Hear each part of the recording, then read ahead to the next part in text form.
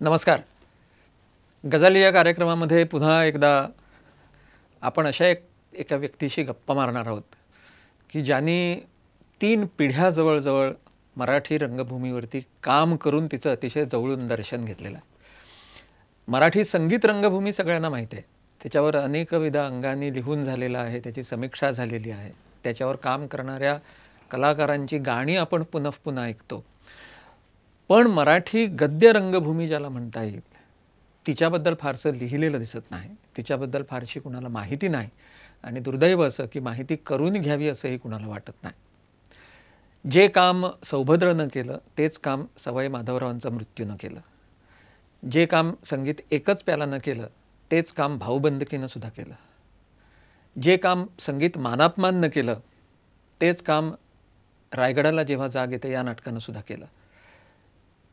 त्या नाटकामधली संगीत नाटकामधली कामं करताना नटाला, गायकाला जे लागायचं तेवढीच ताकद या गद्य नाटकामध्ये काम करणाऱ्या कलाकारांना सुद्धा लागायची. आज ही गद्य रंगभूमी अतिशय जवळून अनुभवलेले, त्याच्यावरती काम केलेल्या दिग्गजांना पाहिलेले, त्यांच्याकडून मराठी रंगभूमीवर उभं कसं राहावं, बोलावं कसं, डोळ्यांची हालचाल कशी करावी याची संथा घेतलेले एक अतिशय ज्येष्ठ कलाकार आपल्याकडे आहेत. आणि मला वाटतं हे सगळ्या रंगकर्मींचं भाग्य आहे. त्यांच्यासारख्या कलाकारानं वेळ काढून आपल्याशी गप्पा मारायचं कबूल केलेलं आहे. आपण गझाली या कार्यक्रमामध्ये स्वागत करूया मराठी रंगभूमीवरचे ज्येष्ठ कलाकार श्री जयंत सावरकर, त्यांना आम्ही अण्णा म्हणतो. अण्णा नमस्कार. अण्णा, मला सांगा, तुमचा नाटकाचं आकर्षण आणि रंगभूमीवरती काम करणं हे कसं सुरू झालं आणि केव्हा सुरू झालं? सुरू झालं 1955 साली. म्हणजे नाटकाची मुळात मला आवड होती. आधी कोकणात नाटक करायला कोणाला सांगायला लागत नाही. आमच्या गावात, माझं गाव गुहागर रत्नागिरी जिल्ह्यात, तिथे नाटकं मी माझ्या लहानपणापासून पाहत आलो आणि पाहत आलो ती सगळी जुनी गाजलेली संगीत नाटकं. आणि त्या नाटकातून भूमिका करणारे लोकही तितकेच चांगले असायचे. अर्थात प्रत्येक नाटक सादर करणाऱ्या त्या संस्थेला, मंडळाला असं वाटत असतं व्यावसायिकांनासुद्धा मागे सारील असा आमचा प्रयोग झाला, असं प्रत्येक गावात ते ऐकू यायचं. पण मी माझ्या वयाच्या 5व्या वर्षापासून नाटक पाहत आलो आहे. अच्छा. त्यामुळे ती नाटकं, म्हणजे ती आवड माझी आपोआपच जोपासली गेली. नाटकात काम करावं असं मला कधीही वाटलेलं नव्हतं तोपर्यंत. पण मुंबईत शिक्षणासाठी मी 44 साली आल्यानंतर आमच्या शाळेचा मोठा उत्सव व्हायचा होता आणि त्यात नाटक करायचं चाललं होतं. मी SSCला होतो, पण मला काही त्यावेळी नाटकात काम करायला संधी मिळाली नाही. पण पुढं मात्र मी या नाट्यकलेशी संबंधित आलो. तो गारंबीचा बापू या नाटकाचे निर्माते आणि दिग्दर्शक पुरुषोत्तम बाळ, आज ते हयात नाहीत, पण त्यांनी मला बोटाला धरून रंगभूमीवर आणलं. म्हणजे मला त्याने विजया मेहतांकडे नेलं आणि दामू केंकरेंकडे नेलं. अरे वा. आणि यांच्या हाताखाली माझी सुरुवात झाली. मी बॅकस्टेजच करत असे. जवळजवळ 10 वर्ष मी फक्त बॅकस्टेज करत होतो आणि नंतर अडल्या गरजेला म्हणून मी कुठे छोटी मोठी 2-4 वाक्यांची कामं करायची, असं होत होतं. त्यामुळे माझ्या मनात फक्त एवढं एकच असायचं की आपण उत्तम बॅकस्टेज केलं तर आपल्या बरोबरची मंडळी काम करणारी आहेत ही उत्तम नाटक सादर करू शकतात, त्याचा मला अभिमान वाटायचा. त्यामुळे प्रॉम्प्टिंग करताना एखाद्या नटाचं भाषण पाठ झालं की मला खूप वाईट वाटायचं की अरे आता आपल्याला प्रॉम्प्टिंग करायची संधी नाही. आणि दामू केंकरे नाटकात जेव्हा जेव्हा काम करत असत तेव्हा त्यांना प्रॉम्प्टिंगला मीच जात असे कायम. अच्छा. कारण ते कुठे विसरतात, कसे विसरतात आणि मग त्यांना वाक्य कसं सुचवायचं हे मला इतकं पाठ झालं होतं की ते सुद्धा प्रत्येक खेपेला मलाच बरोबर घेऊन जायचे. पण बरेच मोठे नट हे प्रॉम्प्टिंग करता करताच मग चांगले नट झालेले आहेत. एक नाव घ्यायचं तर शंकर घाणेकर प्रॉम्प्टर म्हणून आले आणि पुढे उत्कृष्ट नट होऊन गेले. तुम्ही त्याच पठडीतले.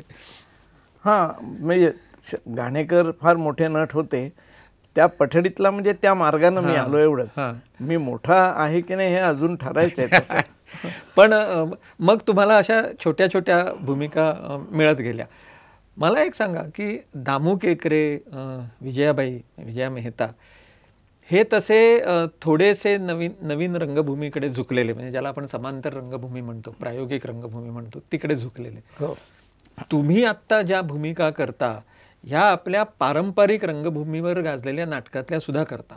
म्हणजे तुम्ही एकच प्यालामधला तळीराम करता, तुम्ही आपल्या राजसन्यासमधला तो लेखणी जिवाजी कलमदाने करता.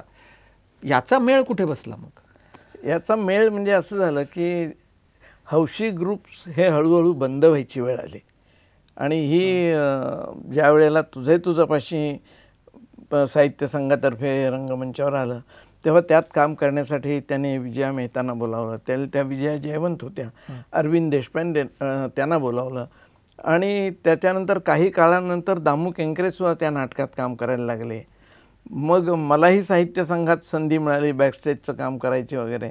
आणि असं होत होत होत आमचे जे हौशी ग्रुप्स होते, भारतीय विद्याभवनने मराठी ग्रुप बंद करायचा निर्णय घेतला, त्यामुळे हे ग्रुप बंद होत गेले आणि मग बॅकस्टेज करणाऱ्या आमच्यासारख्या मुलांना आता आपण कुठे जायचं हा प्रश्न पडायला लागला. कारण नटाला सहज काम मिळू शकतं, पण मी उत्तम बॅकस्टेज करतो म्हणून मला तुमच्याकडे घ्या असं सांगूनही कोणी कोणाला घेत नाहीत तसं. त्यामुळे मी आत्माराम भेंडेंचाही त्यावेळेला एक ग्रुप होता, त्यांच्या ग्रुपमध्येही मला काही वेळेला जायला मिळालं नाही असं नाही. आत्माराम भेंडेकडे मी शिबिरं केली. पण मग साहित्य संघात आल्यानंतर जेव्हा आमचे हे ग्रुप्स हौशी नाटकांचे बंद झाले, काही कारणं असतील, ती सांगण्याची ही जागा नव्हे, तर त्याच्यानंतर मग आता आपण काय करायचं म्हणून मी साहित्य संघात अनायासे माझा शिरकाव झालेला होता. तेव्हा या जुन्या नाटकांना चहा सांगायला जायचं, कुठे प्रॉम्प्टिंग करायला जायचं किंवा नाटक चालू असताना कुठला पडदा कुठे टाकायचा हे सांगायला जायचं. असं हळूहळू मी करत गेलो आणि मी शिकत गेलो. त्याच्यानंतर मला रामचंद्र वर्देंनी पद्धतशीरपणे प्रॉम्प्टिंग कसं करावं याचं शिक्षण दिलं. काय सांगता? हो, म्हणजे कसं म्हणजे त्यांचं घरभरणी नावाचं एक नाटक आमच्या संस्थेनं करायचं ठरवलं. ती आमची संस्थासुद्धा एक 2-3 नाटकं झाल्यानंतर मोडकळीस आली. पण त्या नाटकाच्या तालमी सुरू असताना मी सकाळपासून हजर असायचो, कारण मी नोकरीत होतो. परंतु नाटक हा विषय माझ्या बाबतीत असा होता की मी नोकरीत दांड्या मारूनसुद्धा नाटकं केलेली आहेत. बऱ्याच वेळेला मी नोकरी सोडलेली सुद्धा आहे आणि दुसरी नोकरी पत्करली आहे. पण त्यावेळेला वर्देने मला सांगितलं की बा आमका माणूस कुठे चुकतोय, तुमचं इतकं लक्ष पाहिजे की त्याच्या ओठाच्या हालचालीवरून तो आता काय बोलणार आहे हेही तुम्हाला कळलं पाहिजे. आणि ते मला इतकं त्यांनी तंतोतंत दाखवून दिलं की तुम्ही उभे राहतात तिथून तुमच्या आवाजामध्ये जर तुम्ही थोडा फोर्स ठेवला, ज्याला आवाजाची फेक म्हणतात ती ठेवली आणि तुम्ही तुमच्या चोरट्या आवाजात बोललात तर समोरच्या माणसाला ते वाक्य ऐकू जातं. फक्त तुम्ही त्या दिशेनं ती आवाजाची फेक तुमच्या पाहिजे. ती कशी करायची ते त्यांनी मला त्याचं प्रात्यक्षिक मला करून दाखवलं त्यांनी. आणि त्याच्यानंतर मग नटामध्ये डिफेक्ट असला, उदाहरणार्थ एक हट्टी मुलगी नावाच्या नाटकात मी शरद तळवलकरांना प्रॉम्प्टिंग करत असे. त्यांना एका कानानं ऐकू येत नसे हे मला माहिती होतं आणि बाकी कुणालाच ते ठाऊक नव्हतं. त्यामुळे प्रॉम्प्टिंग करताना शरद तळवलकर विंगेमध्ये ज्या बाजूला उभे राहत त्यांना ज्या कानानं ऐकू येत असे त्या कानाच्याच बाजूला मी आतमध्ये उभा राहून त्यांना बरोबर प्रॉम्प्टिंग करत असे. त्यामुळे ते नेहमी माझ्यावर खुश असायचे. ते म्हणजे हा प्रत्येक प्रयोगाला याला हजर ठेवा, कारण एक हट्टी मुलगी नाटकामधलं तेंडुलकरांनी लिहिलेलं त्यांचे संवाद तळवलकरांना कधी तसे पाठ होऊ शकले नाहीत, कारण एक तर दिवा जळू द्यायच्या त्यांचे प्रयोग अनेक असंख्य सुरू होते आणि कालेलकर आणि तेंडुलकर यांच्या लिखाणामध्ये काही फरक आहे, त्यांच्या लिखाणाच्या पद्धतीत फरक आहेत. कालेलकरांची लिहिण्याची पद्धत थोडीशी जुन्या नाटकांच्या पद्धतीनं स्वगत वगैरे, पण तेंडुलकरांचं तसं नाही. तेंडुलकरांचं म्हणजे वाक्यावर वाक्य असे 5-7 शब्दांचं वाक्य, मोठमोठी वाक्य लिहिलेली नाहीत तेंडुलकरांनी. या बाबतीत एकदा श्रीना पेंडसे मला मिळाले होते, मला म्हणाले की टाळ्या घेणारी वाक्य लिहिणं हे सगळ्यात सोपं असतं, पण प्रत्यक्षात एखाद्याच्या काळजाला हात घालणारं नेमकं वाक्य लिहिणं आणि ते कमीत कमी शब्दात सांगणं हे खूप कठीण असतं. असे संवाद नटाला पाठ करताना जड जातात. याचं कारण त्या वाक्यातला जो लेखकाचा आशय असतो तो आशय नटाला बोलताना आपल्या वाणीतून आणि चेहऱ्यावरच्या रेषांमधून तो प्रकट करता आला पाहिजे आणि तरच ते शक्य होतं. आणि म्हणून मी ते प्रॉम्प्टिंग ही कला आधी शिकलो म्हणजे मला दुसरं काही मार्गच नव्हता. कारण मी त्यावेळेला मला आठवतं आहे मी एक जाहिरात आली होती की नवीन हिरो हिरोईन पाहिजे तशी हिंदी सिनेमाची, म्हणून मी त्यांना भेटायला गेलो. तर ते मला म्हणाले की तुमच्या उंचीची हिरोईन तुम्हाला मिळाली तर तिला घेऊन या, असं त्याने मला सांगितलं. आणि मग मी तिथून बाहेर पडलो.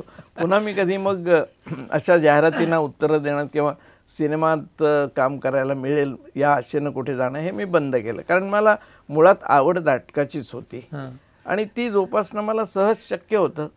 कारण घरातून आम्हाला तंबी मिळाली होती, आयदर शिक्षण तरी करा नाहीतर तुम्ही नोकरीला लागा.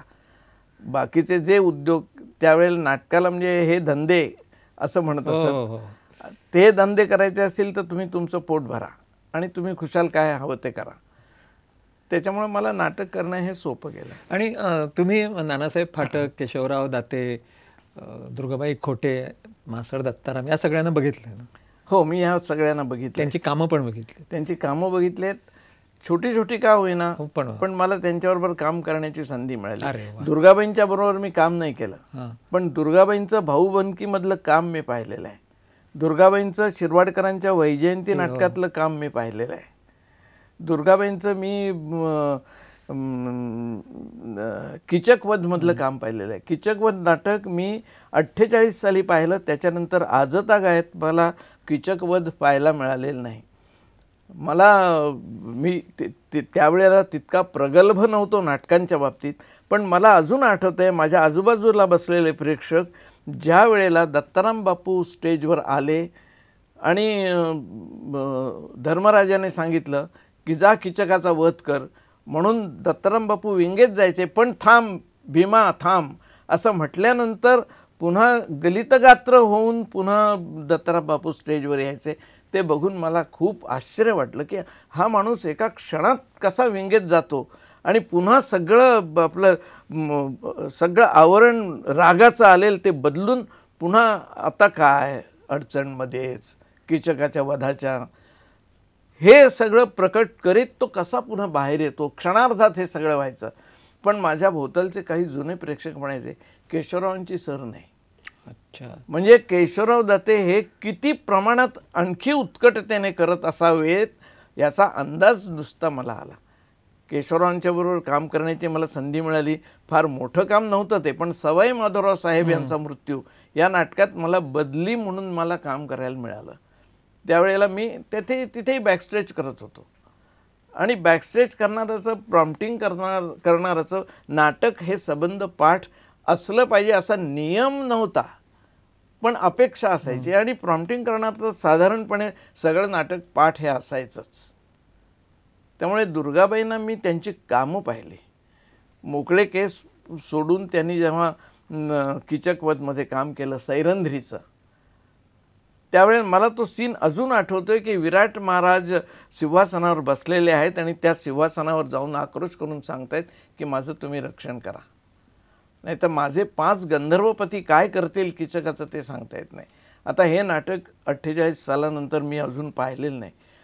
मी अनेक नाटकातून कामं केली, पण कित्येक नाटकं अशी आहेत की ज्यांचे प्रयोग आता 20-20, 25-25 वर्ष होतच नाहीत. त्यामुळे कुठे गेलं आणि कोणी स्वगत म्हणायला जर सांगितलं तर माझी पंचायत होते की स्वगत म्हणजे कुठली म्हणू. आत्ताच्या नाटकात अलीकडे स्वगत तशी नसतात. तो जमाना गेला सगळा. काय कब्जीनं म्हणायचं की कोण भयान रात्रही, या अंधाऱ्या रात्रीत मी माझे बेत कसे तडीला जातील याचाच विचार करणार आहे. हे वाक्य आणि त्यातले विचार प्रकट करून लोकांच्या मनावर त्याची छाप पाडणं हे करण्याची ताकद पाहिजे. ती ताकद अलीकडच्या नटांच्यात नाही असं मी म्हणत नाही, पण आखाड्यात तुम्ही उतरलाचच नाहीत तर तुम्हाला कुस्ती येतच नाही खेळायला असं कसं म्हणून चालेल, असं मला वाटतं. तुम्ही कसं आहे की प्रत्येक नटाची एक अशी हातखंडा भूमिका असते आणि तुम्ही जुन्याही नाटकात कामं केलेली आहेत आणि आता नवीन नाटकातही कामं केलेली आहेत. पण जयंत सावरकर म्हटलं की मग एकच प्यालामधला तळीराम हे तुमच्यावर पडलेला तसा शिक्काच आहे, नाही म्हटलं तरी तो. हो. तळीरामची भूमिका तुमच्या अगोदर कितीतरी लोकांनी केली आहे. होय. तुमच्यावर कुणाचा छाप पडलाय का तुम्ही तुमची स्वतंत्र तळीराम केलाय? मी स्वतंत्र तळीराम केला आहे. तुम्ही बघितलेत कोणाकोणाचे? मी मुळात आधी ही काही जुनी नाटकं, श्री जोगळेकर नावाचं एक नट, हो. ज्यांनी वाहतो दुर्वांची जुडी ह्या 57 साली निघालेल्या नाटकात बाबासाहेब देवधर ही भूमिका केली होती. मला त्यांच्याकडे माझ्या सासऱ्याने पाठवलं. माझे सासरे मामा पेंडसे. त्यांनी मला पाठवलं आणि सांगितलं जोगळेकरांना की माझ्या जावयाला ही कामं शिकायची इच्छा आहे. तेव्हा जोगळेकरांनी मला अट घेतली की पदरचं एकही वाक्य बोलणार नाही, असं जर तुम्हाला मान्य असेल तर मी तुम्हाला गडकऱ्यांच्या 5 नाटकातली कामं शिकवतो, मृच्छकटिकमधलं मैत्रेय शिकवतो, असं त्यांनी मला सांगितलं. मी ते मान्य केलं आणि ते मी आजपर्यंत पाळलं आहे. त्यामुळं त्यांनी मला तळीरामाचं काम शिकवलं, कामण्णाचं काम शिकवलं, घनश्यामाचं काम शिकवलं, धुंडीराज, धनेश्वर एकाच नाटकातले. आणि त्यावेळेला असं होतं, एका नाटकात तुम्ही एक काम केलं की सगळं नाटक तुमचं पाठ आपोआप होत असे. आणि मग तो एक अलिखित नियम झाला होता. तर त्यामुळे माझ्या तळीरामावर छाप आहे ती श्री जोगळेकरांची. बरं, त्या नाटकामध्ये मी एकच प्यालामध्ये काम करताना मी आधी दारूचं वाटप करणारा मदिरा मंडळातला हुसेन ह्याचं काम करायचो. काम काही नाही, स्टेजवर यायचं आणि सगळ्यांच्या ग्लासामध्ये थोडी थोडी दारू ओतायची. दारू म्हणजे पाणी मिश्रित रंगीत पेय, ते ओतायचं. त्यावेळेस नानासाहेब फाटक सुधाकर असायचे. पण मला ते बघायला मिळायचं आणि मला गाण्याची आवड असल्यामुळे मी माझं काम आटपलं की लगेच विंगेत येऊन बसायचा. गाणं नाईट मला मिळायची 5 रुपये, कधी 10 रुपये क्वचित. तर मला काही जण म्हणायचे की कशाला तू इतकं करतोस. मी म्हटलं, गाणं जे फुकट ऐकायला मिळतं आहे त्याची किंमत कुठे मी मोजणार आहे. किंवा नानासाहेब फाटकांचं द्रौपदी नाटकातलं काम किती लोकांनी बघितलं असेल? कोणीच नाही. मज बलरामे गदा शिकविली हे गाणं किती लोकांना माहिती असेल? कृष्णराव चोंडकर जेव्हा ते म्हणत असत तेव्हा मला ते प्रत्यक्ष विंगेत बसून मी बघितलेलं आहे. नानासाहेबांचं ते काम बघितलं. इतकंच नव्हे तर बेबंदशाहीमध्ये चारी बाजूनी मुसलमान पहारेकर येऊन त्यांना पकडतात भाले रोखून. त्यावेळेला नानासाहेब नुसते असे खांदे रुंद करून नुसते उभे राहिले की बाकीचे 10 पहारेकरी निष्प्रभ व्हायचे. हे त्याला आता अलीकडच्या काळात आम्ही त्याला बॉडी लँग्वेज म्हणतो, पण हे मी बघितलंय. त्यावेळच्या नटांच्या पुढं काय रंगभूमीवर घडणार आहे, ते काय येऊन बोलणार आहे, ते त्यांच्या त्या रंगमंचावर प्रवेश केल्याबरोबर त्यांच्या हालचालीतून त्याची जाणीव व्हायची. नानासाहेबांच्याबरोबर मी ही लहान सहान कामं केली. त्यांना फिरायला न्यायची सुद्धा माझ्यावर कामगिरी होती. कारण आंधळ्यांची शाळा नाटकात केशवराव दाते, मामा पेंडसे, नानासाहेब फाटक या तिघांनी एकत्र काम केलं होतं. पण नानासाहेब रंगमंचावर आल्यानंतर केशवराव दाते आणि मामा कुठे दिसतच नव्हते. ही त्यांची पर्सनॅलिटी, रुबाबदारपणा जो होता, रंगमंचावर उभं राहण्याची ऐट ही सवयीने येते. तोपर्यंत आपल्याला माझ्यासारखे कमी उंचीचे नट हे बुटके वाटतात. भक्ती बर्वे कधीच बुटकी वाटली नाही. कारण रंगमंचावरची काम करण्याची तिची ढब आणि उभं राहण्याची तिची ऐट अशी होती की कधी त्याच्याकडे लक्षच गेलं नाही. फुलराणीमधली फुलराणी ती कशी करते हेच पाहण्यात लोक गुंगून गेले. हा त्या तुमच्या व्यक्तिमत्व विकासाचा एक भाग आहे. आणि ते मला आपोआप या सगळ्या मोठ्या लोकांच्या बरोबर बघायला मिळालं. 75व्या वर्षीत सुद्धा केशवराव दाते खाली पडलेली चिठी उचलत त्यावेळेला ते कधीही असे मला थकलेले कधी दिसले नाहीत. चटकन चिठी उचलायचे आणि पुन्हा उभे राहायचे. 75व्या वर्षी गुडघ्यात तो माणूस, कधीही मला असं वाटलं नाही की यांचे गुडघे दुखत असतील किंवा काही. पण म्हणजे हे आता ही नाटकंच होत नाहीत. हो, त्यामुळे ही नाटकं होत नाहीत. त्यामुळे त्यातली भाषणं म्हणणं फार कठीण जातं. कधी कधी दत्ताराम बापूंनी मला एकदा असं सांगितलं होतं की सावरकर, नाटकं जी होत नाहीत ना ती घरी पुस्तकं वाचत बसावं. कधी कधी काय होतं की त्या नकला आपल्या डोक्यात कायम राहतात. हा त्यांचा विचार होता. कारण दत्ताराम बापू एक असे होते की त्यांना कुठलीही भूमिका असो, तुम्ही त्या भूमिकेचा वेश त्यांच्या अंगावर चढवलात की ते तसेच दिसायचे. त्यांचा रुबाबदारपणा बाहेर कधी दिसला नाही, कोणी ओळखलं सुद्धा नसतं कदाचित त्यांना, परंतु त्यांचा मोठेपणा त्यांच्या चेहऱ्याला रंग लागल्यावर त्या 24 फुटात दिसून यायचा. आणि यांचं सगळ्यांचं हे अवलोकन, त्यांची कामं बघायला मला मिळाली, त्यांच्याबरोबर वावरायला मिळालं, हे माझं भाग्य आहे. आणि दुसरी गोष्ट अशी, मला नाटक या विषयाची मुळात आवड असल्यामुळं मी हे सगळं करत असताना, म्हणजे बघत असताना, मला प्रत्येक वेळेला मी स्वतःशी विचार करायचो की मला हे काम करता येईल का. ज्या वेळेला शिवसंभव नाटक मी बघितलं, त्यात बाबुराव पेंढारकर होते, प्रभाकर मुजुमदार होते, माई भिडे होत्या, या गोष्टीला 40-45 वर्ष झाली असतील. ऑपेरा हाऊस थिएटरमध्ये त्याचा पहिला प्रयोग झाला.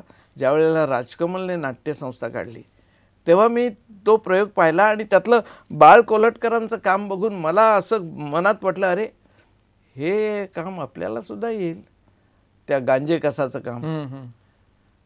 आणि योगायोग असा की पुढं 20 वर्षांनी जेव्हा वत्सलाबाई देशमुख आणि मधुकर तोरडमल यांनी तेच नाटक पुन्हा रंगमंचावर आणलं, तेव्हा मोहन मुंगींची काही अडचण आल्यामुळं आयत्यावेळी ते काम मला करायला लागलं. पण ते त्यावेळेला डोक्यात गेलेलं असल्यामुळं माझी अर्ध्या तासाच्या नक्कल पाठ झाली. आणि मी त्यावेळेला मला विचारलं मानधन किती द्यायचं निर्मात्याने. मी म्हटलं मला 10 रुपये जास्त द्या जरा पाठांतराचे. कारण तेव्हा ही समज नव्हती, पैसे जास्त मागणं किंवा अडलंय तेव्हा हे कर, नाही नाही नाही, अडल्या गरजेला आपल्याला बोलवलं, आपण ती कामगिरी पार पाडली पाहिजे, हेच डोक्यात असायचं. नाटक ह्या विषयाकडे व्यवहार म्हणून मी नोकरी सोडेपर्यंत कधी पाहिलं नाही. नोकरी सोडल्यानंतर सुद्धा फार काळ गेला मध्यंतरी, कारण व्यवहार म्हणून वागावं इतपत माझं नाव तसं नव्हतं म्हणून. पण ही मला ज्या ज्या वेळेला मी याची मनात कधी कल्पना केली आहे, हे काम आपल्याला कसं येईल. चित्तरंजन कोल्हटकर आणि राजा गोसावी यांचं भावबंधन नाटक मी 7 वेळा बघितलंय. 7 वेळा बघितलंय मी त्यांचं, कारण मला त्यांची प्रत्येक हालचाल बघावीशी वाटायची. हे आपल्याला कसं येईल, हे आपल्याला राजा गोसावींचा सहजपणा आपल्यात कसा येईल, चित्तरंजनच्या शब्दातली फेक आहे ती आपल्याला कशी येईल, हे सारखं डोक्यात असायचं. मी त्यामुळे एकच प्यालामध्ये काम करताना हुसेनपासून सगळी लहान सहान कामं केली. त्यातलं डॉक्टर आणि वैद्य ह्या, आता तो सीनच घेत नाही काय, तर त्यातलं डॉक्टरचंही काम केलं, वैद्याचंही काम केलं आहे, त्याच्यानंतर शास्त्रीभावाचं काम केलं आहे, खुदाबक्षाचं, सगळी कामं केली आहेत स्त्री पार्ट सोडून. आणि भगीरथाचं काम मी शेकडो प्रयोग केलं. आणि ते काम करत असताना श्री जोगळेकर तळेराम होते, राजा गोसावी तळेराम होते, शरदराव होते, वसंत शिंदे होते, दामोअण्णा मालवणकर होते, चित्तरंजन कोल्हटकर होते, असे सगळे तळेराम होते, गणेश सोळंकी होता. इतक्या सगळ्या लोकांशी टक्कर देऊन ते जेव्हा नसतील तेव्हा मला तळेरामाचं काम करायची संधी मिळायची. अच्छा. पण त्यासाठी या एवढ्या 8 ते 10 लोकांच्या इतपत तरी मी काम करू शकतो याची निर्मात्याला खात्री पाहिजे. भावबंधन नाटकातलं मी मोरेश्वरचं काम करायचो. गडकऱ्यांनी असं लिहिलंय, नावापुरतं बोलणारं पात्र, म्हणजे तुझं नाव काय, मोरेश्वर, एवढंच तो बोलत असे. पण प्रत्यक्ष प्रयोगात काम करताना त्या मोरेश्वरकडून ठेकेदाराची अपेक्षा खूप असायची की ह्याने खूप हशे मिळवावेत. आणि म्हणून मोरेश्वराच्या कामाला नेहमी कुठल्या तरी मोठ्या विनोदी नटाला त्यावेळेला घेत असत. एकदा चुकून माकून मला ते काम मिळालं. मला ते काम मिळाल्यावर मला त्यांनी सांगितलं की अमुक अमुक XYZ नट घेतो, तेवढे असे तुला घेता आले पाहिजेत, नाही तर पुढच्या प्रयोगात तुला काम नाही. मी त्या नाटकात इतका धुडगूस घातला की परशुराम सामंत म्हणाले मला की तुम्ही सावरकर, माझ्या फक्त डोक्यावर बसायचं शिल्लक राहिलं होतं, तुम्हाला कुणी शिकवलं हे असं काम करायला. तेव्हा मी त्यांना सांगितलं की म्हटलं बुवा ठेकेदाराने मला असं सांगितलं, मी काय करू, मला काय कळत नाही. ते म्हणले नका, तुम्ही हे काम नाही करत असं सांगा, नाहीतर नावापुरतं बोलणारं पात्र म्हणजे तेवढंच काम करा. मग त्यांनी मला विचारलं कामण्णाचं काम तुम्ही का नाही करत. तर मी म्हटलं मी नक्कल वगैरे सगळी माझी पाठ आहे हो, पण मिळालं पाहिजे करायला. कामण्णाचं काम करताना सुद्धा मी पहिल्यांदा गाणं म्हणताना कसंही काहीही करत असे, गाढवाचे आवाज काढ, कोंबड्याचे आवाज काढ, कुत्र्याचे आवाज काढ, काहीही करून प्रेक्षकांना हसवणं हे एकच उद्दिष्ट डोळ्यासमोर असायचं. पण कारण काय परिपक्वपणा त्या कामाबद्दलचा नव्हता. पण हे सामंतांना कळलं तेव्हा त्यांनी मला दिनकर का म्हणणार, दिनकर डेरे हे गाणं कसं म्हणत असत. आणि ते म्हणताना त्या गाण्याचा शेवट करताना ते शेवटचे एक 5 सेकंदात एक लकेर अशी मारत की समोरच्या प्रेक्षकांना वाटायचं की यांना गाणं येत असलं पाहिजे. पण आता आम्हाला दाखवा ना कशी ती. नाही तो काय तो परिस्थितीजन्य तो हे आहे. अच्छा अच्छा अच्छा. हां. मग मला त्यांच्या सांगण्यावरून मी गोविंदराव अग्नीकडे जाऊन गाणं शिकत होतो. त्यांनी ते माझं गाणं बसवून घेतलं आणि मी गडकरी जन्मशताब्दीला 125 प्रयोग कामणण्याचं काम केलं आणि प्रत्येक प्रयोगात शेजारी उदयराज गोडबोलेंसारखा गायक असून मला माझ्या गाण्याला टाळी मिळालेली आहे. हे कुणालाही माहिती नाही की तुम्ही गोविंदराव अग्नींच्याकडे गाणं शिकून तुम्हाला गाणं येतं. जयंत सावरकर म्हणजे एक विनोदी नट, इथपर्यंत तुमची ओळख आहे. की त्यांच्याकडे मी गाणं शिकत असताना मी 2 महिने मी गेलो नाही क्लासला. आमच्या घराजवळ क्लास होता. गोविंदराव माझ्या घरी आले आणि ते म्हणाले, हे काय 2 महिने तुम्ही आला नाहीत क्लासला? मग मी त्यांना सत्य परिस्थिती सांगितली की म्हटलं गोविंदराव माझ्याकडे पैसे नव्हते फी द्यायला, म्हणून मी आलो नाही. मी नोकरी सोडली होती, त्यांना माहिती होतं. तेव्हा ते असं म्हणाले की फी देता आली नाही ती आजची उद्याही तुम्ही द्याल, पण गाणं शिकायचं तुमचं वय गेलं किंवा गुरु नाहीसा झाला तर तुम्हाला ते आजचं उद्या शिकता येणार नाही. तेव्हा फी नाही देता आली तरी हरकत नाही, पण तुम्ही गाणं शिकायला या, गाणं सोडू नका. आपला गायक नट अरविंद पिळगावकर आम्ही एकत्र गाणं शिकत होतो. पण त्यांना माहिती होतं मूळ गाणं मी शिकलो ते जावकरांकडे किराणा घराण्याचं, पण मला नाटकाचं जास्त अंग आहे हे आमच्या दोन्ही गुरूंना माहिती होतं. आणि मी त्यांना सांगितलं होतं मला गाणं शिकायचं आहे, ते गायक नट होण्यासाठी नव्हे. माझी आकांक्षा आहे की आपण एकदा तरी नारदाचं काम करावं. ते जमलं नाही, पण म्हटलं मला मुळात गाणं शिकायचं आहे ते एवढ्याचसाठी की गद्य नाटकाला सुद्धा एक स्वर असतो, ताल असतो, लय असते, ती आपल्या अंगात भिनावी. आपल्या बोलण्याची जी एक ज्याला टायमिंग साधणं असं म्हणतात ते आपल्याला साधता यावं आणि प्रेक्षकांच्या मनातला विचार आणि आपल्या भूमिका करण्यामागचा विचार हा एका वेळेला जुळला तर तुम्हाला लगेच टाळी येते. म्हणून मी गाणं शिकलो, रंगभूमीवर काम करताना अत्यंत आवश्यक म्हणून. आपल्याकडे पैसे नाहीत म्हणून मी 2 महिने तुमच्याकडे तालमीला येऊ शकलो नाही असं अगदी प्रामाणिकपणानं सांगणारा शिष्य, आणि आजचे पैसे उद्या दिलेस तरी चालतील पण उद्या गुरु नसलात किंवा तुझं वय निघून गेलं तर तुला गाणं शिकता येणार नाही असं प्रामाणिकपणा समजावणारा गुरु, गोमंतकीय गुरु पंडित गोविंदराव अग्नी.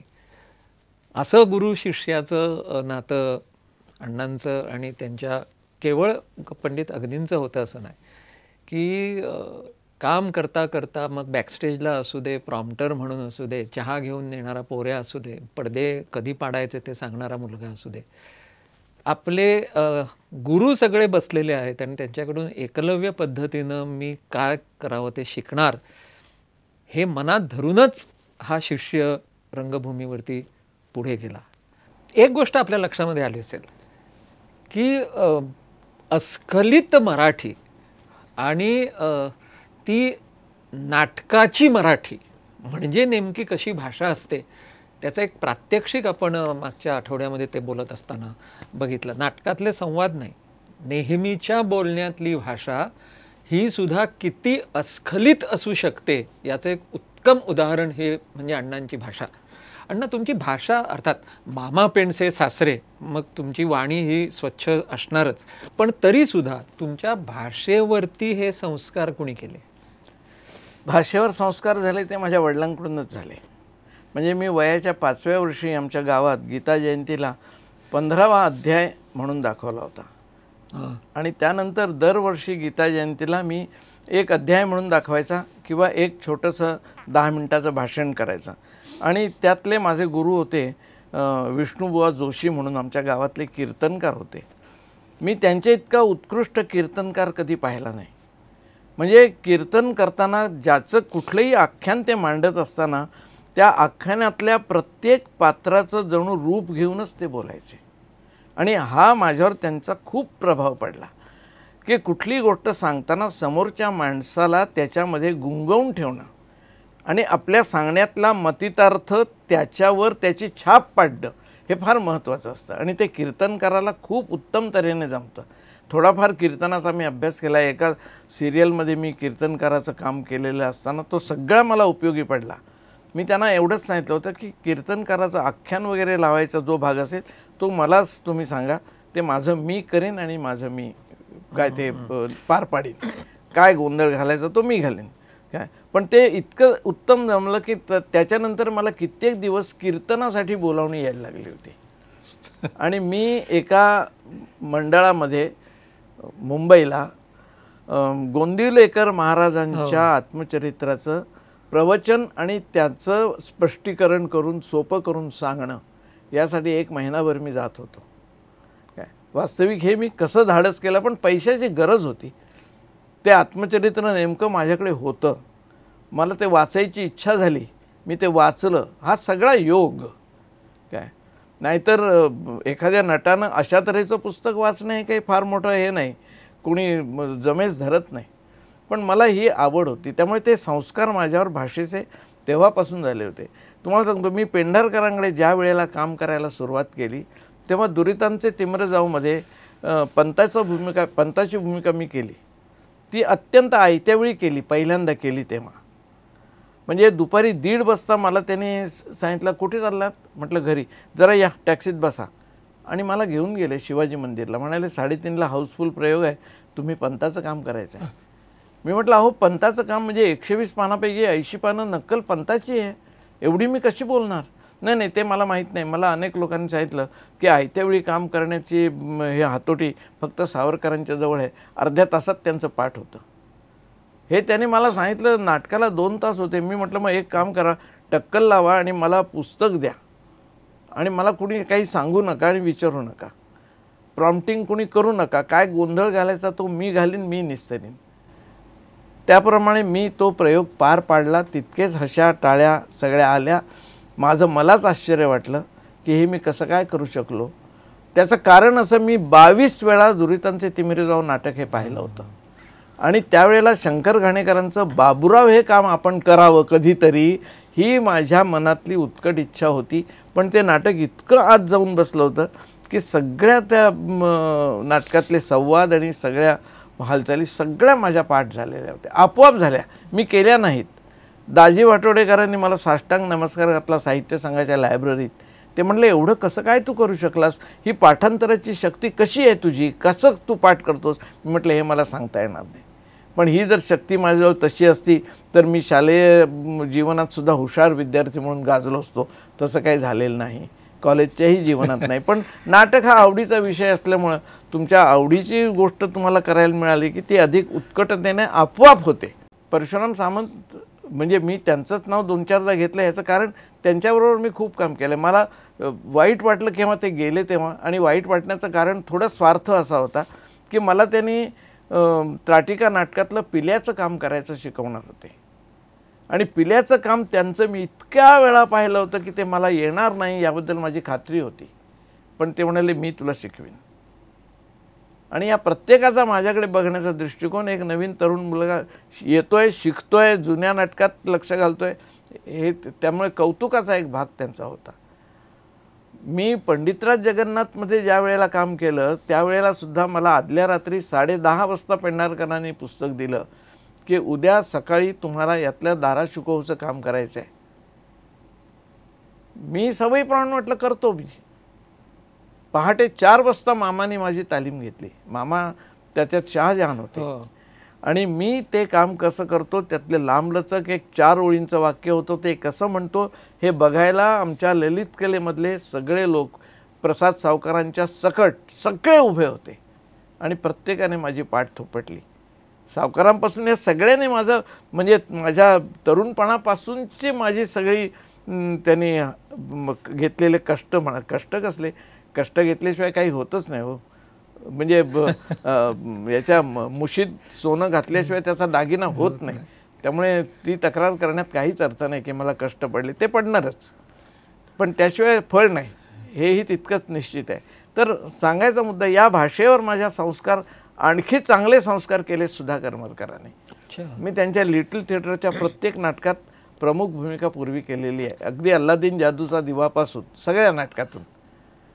अल्लादीन जादूचा दिवा, अलीबाबा 40 चोर, एका फटक्यात 7, कळल्याव्या कांद्याची कहाणी. पण त्यांच्याकडे असताना शब्दावर कुठल्या जोर द्यायचा, शब्दातला अर्थ कसा व्यक्त करायचा, याचं त्यांच्याकडून मला शिक्षण मिळालं. कुणीही मला असं वर्गात शिक्षक शिकवतात तसं शिकवलेलं नाही, पण त्यांच्या करण्यातून, बोलण्यातून, सांगण्यातून हे दिसायचं. आणि मुख्य मी या सगळ्या लोकांच्याकडून, मी आता श्रीपादराव नेवरेकरांच्याकडून त्यांच्याबरोबर मी काम केलं आहे. स्वयंवर नाटकात ते आमच्याकडे काम करायचे. जा भयन मम मना हे गाणं ऐकायला मी विंगेत उभा असायचो. ते म्हटलं, अरे तू इतके प्रयोग झाले, तू प्रत्येक प्रयोगाला विंगेत काय उभा असतोस? म्हटलं, आज तुम्ही काहीतरी वेगळी एखादी हरकत घेणार अशी मला सतत शंका येते, मग ती आपली चुकू नये म्हणून म्हटलं मी उभा राहतो. बोल होईल फोल. आता ही लोकांना माहिती सुद्धा नाहीत गाणी. काय त्या नाटकात काम करणाऱ्यांना तरी माहिती असतील की नाही माहिती नाही. मराठी रंगभूमी जयराम शिलेदारांची, त्यांचा जेव्हा स्वयंवरचा पहिला प्रयोग मुंबईला झाला, त्यावेळेला त्यातलं ते चंद्रेश्वर दिनेश्वर ही जी कामं आहेत त्यातलं एक काम पहिल्या प्रयोगात मी केलं, कारण त्यांचा एक माणूस आलेला नव्हता. कीर्ती शिलेदारचं मुंबईतलं पहिलं काम त्यांच्या लक्षात असेल की नाही मला माहिती नाही. त्यांच्याकडेही मी तळीरामाचं काम केलं. जयमालाबाईंनी मला विचारलं आहे असं की तोंडात विडी ठेवून तुम्ही बोलता कसे, ती विडी पडत कशी नाही, तुमच्या बोलण्यातली स्वच्छता नाहीशी कशी होत नाही, ज्याला क्लॅरिटी आपण म्हणतो, ती नाहीशी कशी होत नाही. तर मी म्हटलं त्याची मी घरी प्रॅक्टिस केली, मी ते शिकलो आहे. काय तळीराम मूळ जरी मी श्री जोगळेकरांकडून शिकलो असलो तरी माझ्यावर जास्त थोडा संस्कारांचा, एक तळीरामाच्या भूमिकेचा प्रभाव आहे तो चित्तरंजन कोल्हटकरांचा. कारण मला पहिल्यांदा तळीराम म्हणून त्यांनी उभा केला. नाहीतर माझ्यासारख्या नवख्या नटाला तळीराम म्हणून उभं करणं किंवा कामण्याची भूमिका देणं ही सोपी गोष्ट नव्हती. आणि व्यावसायिक प्रयोग करायचे होते.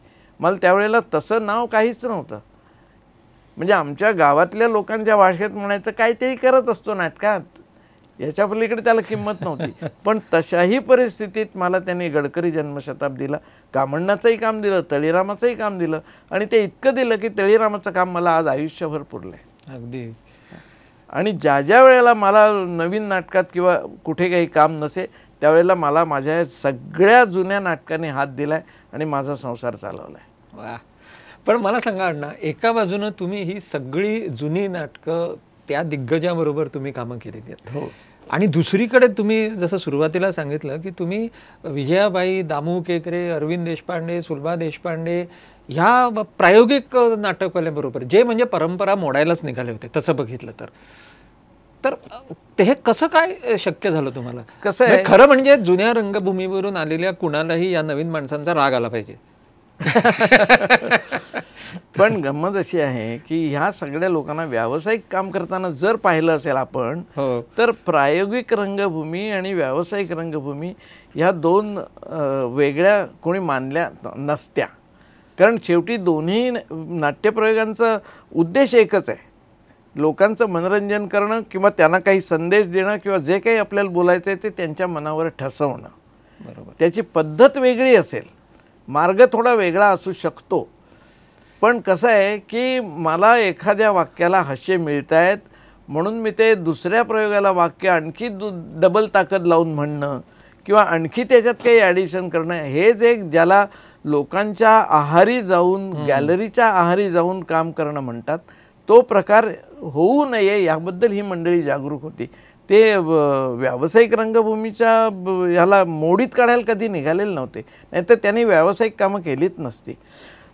अरविंद देशपांडेंचं तुम्ही वासवण्याचं काम बघितलं असेल किंवा शितूमधलं काम त्यांचं पाहिलेलं असेल. अरविंद देशपांडेंची अशी कित्येक नाटकातली कामं आहेत की ती बघताना खरोखर प्रश्न पडावा की प्रायोगिक रंगभूमीवर काम करणारे हेच का. तो थोडा जो फरक असतो, कारण येणारा प्रेक्षक वर्ग पुन्हा वेगळा असतो. व्यावसायिक रंगमंचावरची नाटकं पाहायला येणारा प्रेक्षक हा असा असतो की त्याला जितकं सोपं करून सांगाल तितकं ते हवं असतं. आणि म्हणून लोकांना असं वाटतं की प्रायोगिक रंगभूमी काहीतरी वेगळी आहे. ही मंडळी तसं काहीही करायला निघालेली नव्हती. कारण तुझं भाषेमधलं श्यामचं काम दामू केंकरे जे करत असत, मी त्यांच्याच पद्धतीनं काम करत असे श्यामचं काम. अच्छा. ज्या नाटकात मी श्यामचं काम 700-800 प्रयोग पूर्वी केलेलं आहे, त्याच नाटकात मी पुढं आचार्याचं काम करायला लागलो. हम्म. काय पण तेही करायला लागलो ह्याचं कारण मी श्यामचं काम करत असताना आत्माराम भेंडे, चंद्रकांत गोखले, मामा पेंडसे, हे श्री जोगळेकर अशा जुन्या अनेक लोकांच्याबरोबर श्यामचं काम केलं. राजा परांजपे मुख्यतः माझ्यावर आणखी थोडासा छाप आहे या आचार्याच्या कामाच्या बाबतीत, तो राजा परांजपेंचा. तर त्यामुळे मला ह्या सगळ्या लोकांच्याबरोबर ही कामं करायला मिळाली, बघायला मिळालं. तसं तळीरामाचं त्यामुळे मला माझं एक गणित बांधता आलं. कोल्हटकरांच्याबरोबर मी भरपूर प्रयोग केले भगीरथ म्हणून, आणि त्यानंतर सुद्धा सुधाकर आणि मी तळीराम आमची जोडी खूप गाजली. काय पण त्यांचं दर खेपेला ते प्रयोग करत असताना म्हणायचे आज तू असं असं केलंस, त्याचं कारण काय. मग मी त्यांना सांगायचो, ते म्हणायचे हां हे बरोबर आहे तुझं, हे चांगला आहे विचार. म्हणजे असं त्यांनी कधीच मला हे केलं नाही, नाउमेद केलं नाही कुठलंच काम करताना. पण शैलीचा गोंधळ झाला नाही, म्हणजे पारंपरिक नाटकं करत असताना, मी व्यावसायिक म्हणत नाही, पारंपरिक म्हणजे एकच प्यारा वगैरे अशी, आणि नवीन नाटकं, वेगळी नाटकं, तर त्याच्यामध्ये एक बोलायची, उभं राहायची ढब, शैली, हे सगळं जे असतं ते बदलताना त्रास नाही होत. ते बदलताना त्रास झाला नाही याचं कारण मी कुणाच्याच शैलीत अडकलो नाही. वा.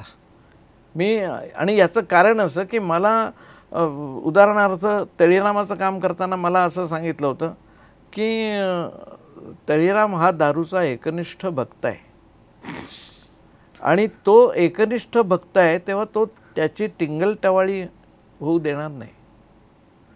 त्यामुळे भगीरथाबरोबर बोलताना अशी थट्टा करायची नाही, असं तो आधीच सांगतो भगीरथाला.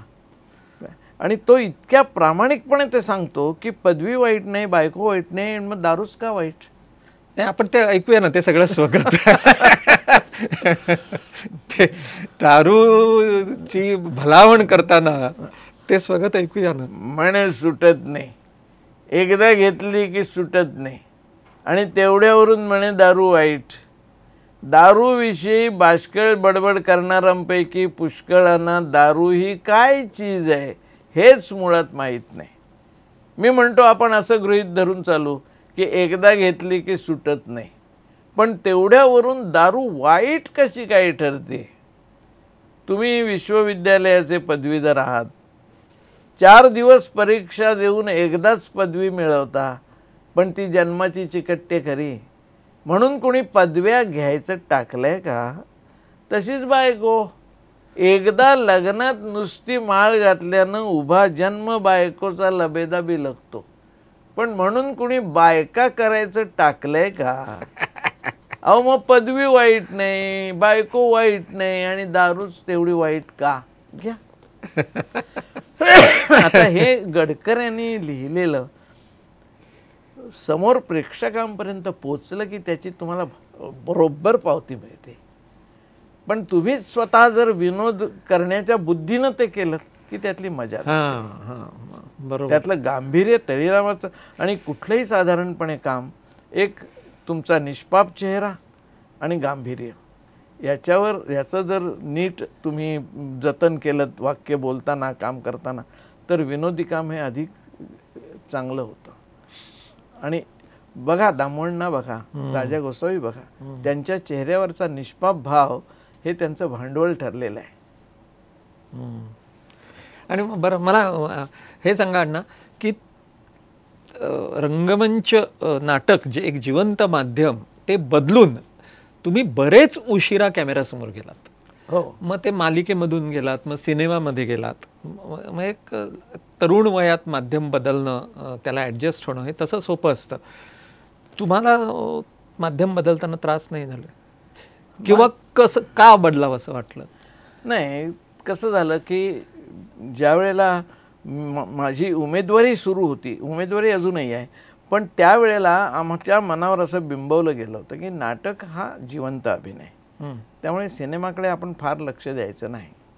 आणि त्यामुळे सिनेमात जायला आमच्या नाटकवाल्यांपैकी कोणी फारसे अनुकूल नसायचे.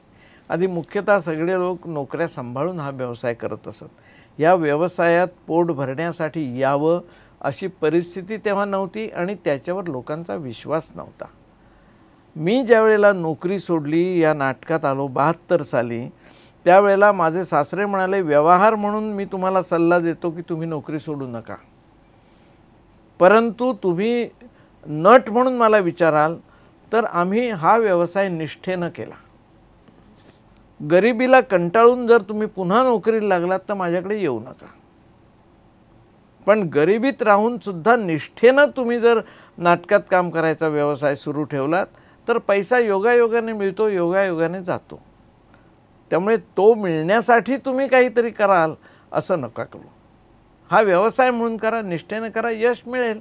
शेवटी प्रत्येक गोष्टीला नशीब घेऊन यावं लागतं. खूप काही तरुण नट आता एकदम एका रात्रीत प्रसिद्ध झालेले दिसतात, पण लोकांना हे माहीत नसतं. डॉक्टर घाणेकर इंटर कॉलेजिएटला वगैरे त्याच्या अगोदर 5-7-8 वर्ष काम करत होते, हे कोणाला माहीत नाही. पण रायगड आल्याबरोबर लोकांना दिसलं की ते काय करू शकतात, त्यांची ताकद काय आहे, म्हणून ते एकदम मोठे नट झाले. पण त्याच्या अगोदर त्यांनी INTच्या माते तुला काय हवंय नावाच्या नाटकात एक काम केलं होतं. आशा पोद्दारचं ते पहिलं नाटक, त्यात नानासाहेब फाटकही होते. आत्माराम भेंडेंनी ते बसवलं होतं आणि फिरता रंगमंच पहिल्यांदा वापरला गेला होता इंडियन नॅशनल थिएटरकडून. तर त्या नाटकात ते हौशी म्हणूनच काम करत होते. त्या नाटकात त्यांना बघून रायगडसाठी त्यांची निवड झाली. म्हणजे अगोदर काही केलेले कष्ट असतात ते केव्हा तुमच्या उपयोगाला येतील हे काही सांगता येत नाही. माझी इतक्या वर्षाची कमळाकर सारंग माझ्याच बरोबर दामूच्या ग्रुपमध्ये होते, आम्ही बॅकस्टेजला एकत्रच होतो. पण कमळाकर सारंगने जेव्हा सूर्यास्त नाटक घेतलं तेव्हा त्याने मला विचारलं. त्याच्या अगोदर मी त्याच्याकडे धंदेबाईक नाटकात काम केलं होतं. सूर्यास्त नाटकात काम करताना त्याने मला 2 वेळा जायला सांगितलं निघून, तुला जमणार नाही, तू निघून जा, येऊ नको उद्यापासून.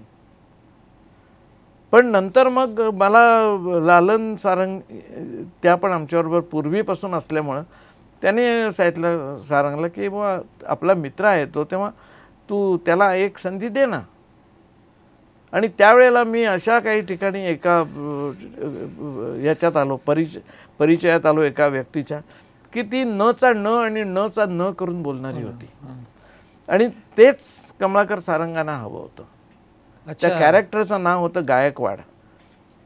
आणि तो मोठ्या पोझिशनला आहे, पण त्याला तो I am not an ordinary person असं नाही म्हणत. I am not an ordinary person.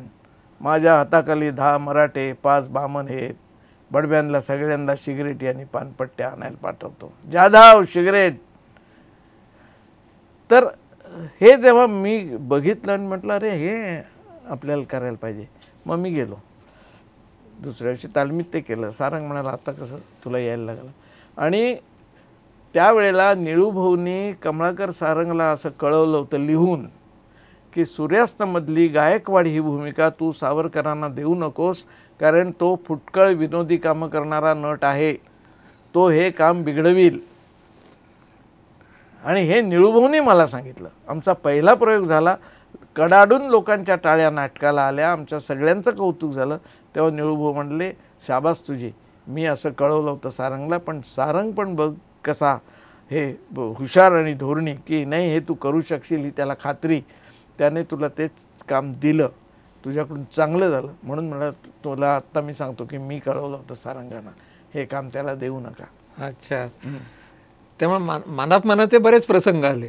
हो हो, पण ते मानले तर मानापमान, नाही तर नाही असं आहे. कारण काय, नंतर सम्राट शिव आचार्य अत्र्यांचं शेवटचं नाटक किंग लिअरचं ट्रान्सलेशन, तर ते नाटक ज्या वेळेला पुरुषोत्तम दारव्हेकरांनी बसवलं तेव्हा त्यांनी सांगितलं होतं की मला या नाटकासाठी जे नट पाहिजेत त्यात एक गणेश सोळंकी आहे आणि दुसरा जयंत सावरकर.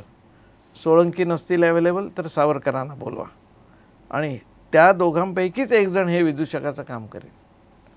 पण तत्पूर्वी आणखी काही अत्रे थिएटर्समधल्या जुन्या लोकांनी जाऊन दारव्हेकरांना सांगितलं होतं आम्ही ते काम करू शकतो, आम्हाला ते काम द्या, बघा आम्ही कशा उड्या मारतो, कसे नाचतो, कसे काय करतो वगैरे. पण दारव्हेकरांनी सांगितलं की नाही. आणि मला ते काम मिळालं याचं कारण सोळंकी त्यावेळेला दुसऱ्या नाटकात बिझी होते, त्यामुळे ते मोकळे नव्हते. त्या नाटकाचे प्रयोग 5च झाले, परंतु त्या नाटकानं मला विदूषक म्हणून इतकं नाव आणि क्रेडिट मिळवून दिलं की येणाऱ्या जाणाऱ्या प्रत्येकाला गपा परचुरे वगैरे मंडळी सांगायचे हा आमच्या नाटकाचा हिरो आहे. त्यात लिअरचं काम दत्ताराम बापू करायचे, बाबा वैशंपायन होते, बापूराव माने होते, शशिकांत निकते होते, दिनेश करमरकर होते, ही दमयंती गोसावी होती, गुलाब कोरगावकर होती. पण त्यावेळेला सुद्धा मला इथे कोणाचे काय बा गेले ज्याचे त्यानेच अनहित केले ही ओळ तालात आणि नाचून म्हणता येत नव्हती. दार्वेकरांनी मला एक दिवस सांगितलं, मला त्यांनी कमरेचा पट्टा काढला मला मारायला. अरे बापरे. आणि म्हटले जा तू येऊ नको, दगड आहेस तू. मी घरी गेलो. मी 4 दिवस तालमीला गेलो नाही. चौथ्या दिवशी शशिकांत निकते माझ्या घरी आले आणि ते मला म्हणाले मास्तरांनी तुला बोलवलं आहे. म्हटलं मला येत नाही आहे रे काम, मी काय करू, माझा मास्तरांच्यावर राग नाही पण मला नाही येत आहे. ते म्हणजे म्हणूनच तुला मास्तरनी बोलावलं आहे की जे येत नाही तेच तालीम करून शिकायचं असतं. मग मी गेलो तालमीला. मास्तर म्हणाले गधड्या, जर आपला शिक्षक आपल्यावर रागावला तर विद्यार्थ्याने ते मनात ठेवायचं नसतं. आणि त्यांची सवय होती, ते ज्याच्यावर असेल त्यांचं मन खरं ते गधड्या म्हणायचे. आणि ते गधड्या मला म्हणाले आणि मला खूप आनंद झाला. मग मी घरी येऊन बायकोला रोज करून दाखवायचं. बायको ही माझी पहिली प्रेक्षक, की तिला करून दाखवायचं की हे मी करतोय, कसं वाटतंय तुला. मग ती सांगायची हे बरोबर नाही, हे असं नाही, हे तसं नाही. कारण मामांच्या नकला वगैरे म्हणून घ्यायचं काम ती करत असेल लग्नापूर्वी. त्यामुळे तिला एक सामान्य प्रेक्षक म्हणून काय वाटतं याचं मला नेहमी त्याचा उपयोग झाला आहे तिच्या सांगण्याचा. आणि त्यामुळे मला माझं ते काम खूप चांगलं झालं आणि खूप त्या नाटकामुळेच मी खरी नोकरी सोडली. अच्छा. अण्णा, शेवटचा प्रश्न, की प्रत्येक नटाला असं वाटत असतं की ही भूमिका मला करायला पाहिजे होती पण ती काय हुकली. अशी कुठली भूमिका तुम्ही सांगाल? एक नाही, 2-3 की ही पाहिजे होती मला पण नाही मिळाली शेवटपर्यंत करता. नाही, असं म्हणजे कसं झालं आहे की मी याचा जवळजवळ 100 ते 110 नाटकातून कामं केली आहेत. त्यामुळं मला प्रत्येक नाटकातली राजा गोसावी, चित्तरंजन कोल्हटकर आणि ज्या ह्या मोठ्या मंडळींना आम्ही पाहिले यांनी गाजवलेली प्रत्येक भूमिका मला करायला मिळाली आहे. त्यांच्या इतके प्रयोग करायला मिळाले नाहीत. आता पुण्यप्रवाहाचा प्रयोग गेल्या 25-30 वर्षात झालेलाच नाही. त्यामुळे मला आज जर कोणी सांगितलं नुपूरचं काम म्हण तर मला नाही आठवणार. पण मी घरी जाऊन पुस्तक एकदा वाचलं की मी लगेच 2 तासात उभा राहीन प्रयोगात काम करायला. त्यामुळे मला कामणण्याचं काम, आता मी माझ्या मताने खूप जरी चांगलं केलेलं असलं तरी या मंडळींचं नाव मला कधी पुसून नाही टाकता आलं. नाही म्हणायला सूर्यास्तमधलं गायकवाड, सौजन्याची 80-83 मधला मंडलेकर, ही काही कामं अशी आहेत की जी अजून माझं नाव घेऊनच आहेत. काय म्हणजे पणशीकर एकदा म्हणाले होते की तुम्ही जेव्हा दुसरं काम करता, उदाहरणार्थ अश्रूंची फुलं झालं मधलं लाल्याचं काम कोण करतं असं नाही लोक विचारत, डॉक्टर घाणेकरांचं काम कोण करतं असं विचारतात.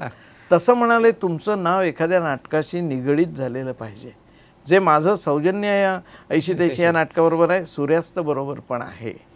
आणि प्रेमा तुझा रंग कसा या नाटकात मी बच्चाजी बल्लाळ हे काम 50-55 वर्षापूर्वी रमेश देव सीमा यांच्या ग्रुपमध्ये करत असे.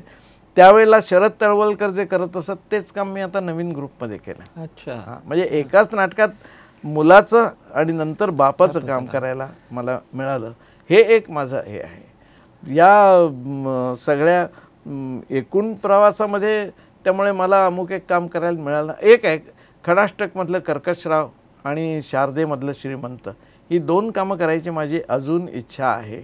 कारण ही कामं मी केशवराव दाते, मामा पेंडसे यांची सगळ्यांची पाहिलेली आहेत. काय शारदेमध्ये तर मी पेंढारकरांच्याबरोबर काम करतच होतो, भद्रेश्वर दीक्षिताचं. पण श्रीमंताचं काम करायची माझी इच्छा आहे.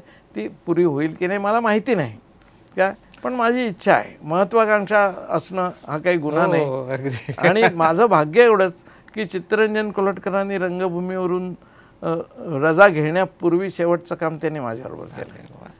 पेंढारकरांच्या ललित कलेला 100 वर्ष झाली, तेव्हा शारदेमधला प्रवेश करताना त्याने असं सांगितलं की सावरकर असतील भद्रेश्वर दीक्षिताचं काम करायला तर मी करतो प्रवेश. म्हणून त्यांनी शेवटचा ते प्रवेश केला. त्याच्यानंतर मग ते काम करायचं त्यांनी बंद केलं. म्हणजे हे माझ्या दृष्टीनं मला वाटतं माझं भाग्य की या थोर नटांच्या बरोबर मला काम करायला मिळालं. मी पंडितराव नगरकरांच्या बरोबर काम केलं आहे लग्नाची बेडीमध्ये. शरदराव तळवलकर एकदा येऊ शकले नाहीत प्रयोगाला, म्हणून मला प्रयोगाच्या आधी 15 मिनटं निरोप आला की तुम्ही लवकर या, इथे अवधूतचं काम करायचं आहे.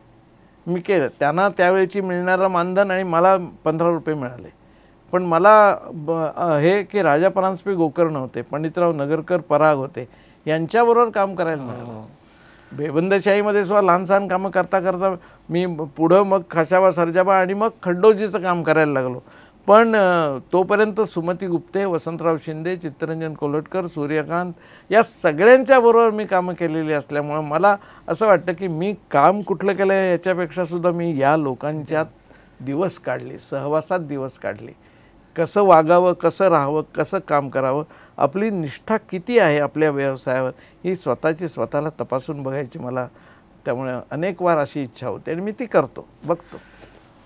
रंगभूमीवरती काम करताना स्वतःची निष्ठा त्या व्यवसायाशी किती आहे हे अनेक वेळा गेली 50 वर्ष रंगभूमीवर काम केल्यानंतर सुद्धा हा कलाकार तपासून बघतो अजूनसुद्धा मधून. मला वाटतं याच्या पलीकडे रंगभूमीवरती निष्ठा असावी म्हणजे काय हे सांगायची वेगळी गरज नाही. शारदा कुठे, सूर्यास्त कुठे, तिकडे दुर्गाबाई खोटे कुठे, इथे अरविंद देशपांडे कुठे, एवढ्या वैविध्यपूर्ण भूमिका, काही बदली भूमिका, पण कशाचंही सुखदुःख नाही. आपल्या वाट्याला आलेली भूमिका ही तितक्याच तन्मयतेनं, प्रामाणिकपणानं आणि निष्ठेनं सादर करायची.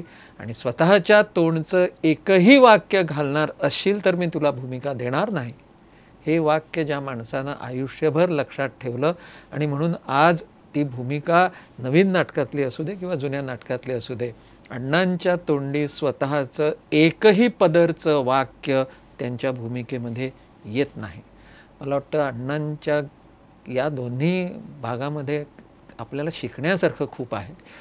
फक्त बऱ्याच वेळेला आपल्याला कळतं पण वळत नाही, पण ते कसं वळवता येतं ते अण्णांच्याकडून शिकावं. अण्णा, मला वाटतं तुमच्याकडे किती गप्पा मारल्या तरी वेळ हा अपुराच पडेल, कारण संबंध रंगभूमीच्या आठवणी त्यांच्या नावासकट सांगणारी जी फार थोडी माणसं आज शिल्लक आहेत त्याच्यामध्ये एक तुम्ही आहात. तुम्हाला असंच दीर्घायुष्य मिळू दे आणि तुमच्याकडनं अशा खूप आठवणी पुस्तक रूपानं येऊ दे अशी सगळ्या गोमंतकीय कलाकारांच्या वतीनं, प्रेक्षकांच्या वतीनं प्रार्थना करतो. आणि तुम्ही वेळात वेळ काढून आलात त्याबद्दल प्रुडंट मीडियाच्या वतीनं धन्यवाद. नमस्कार.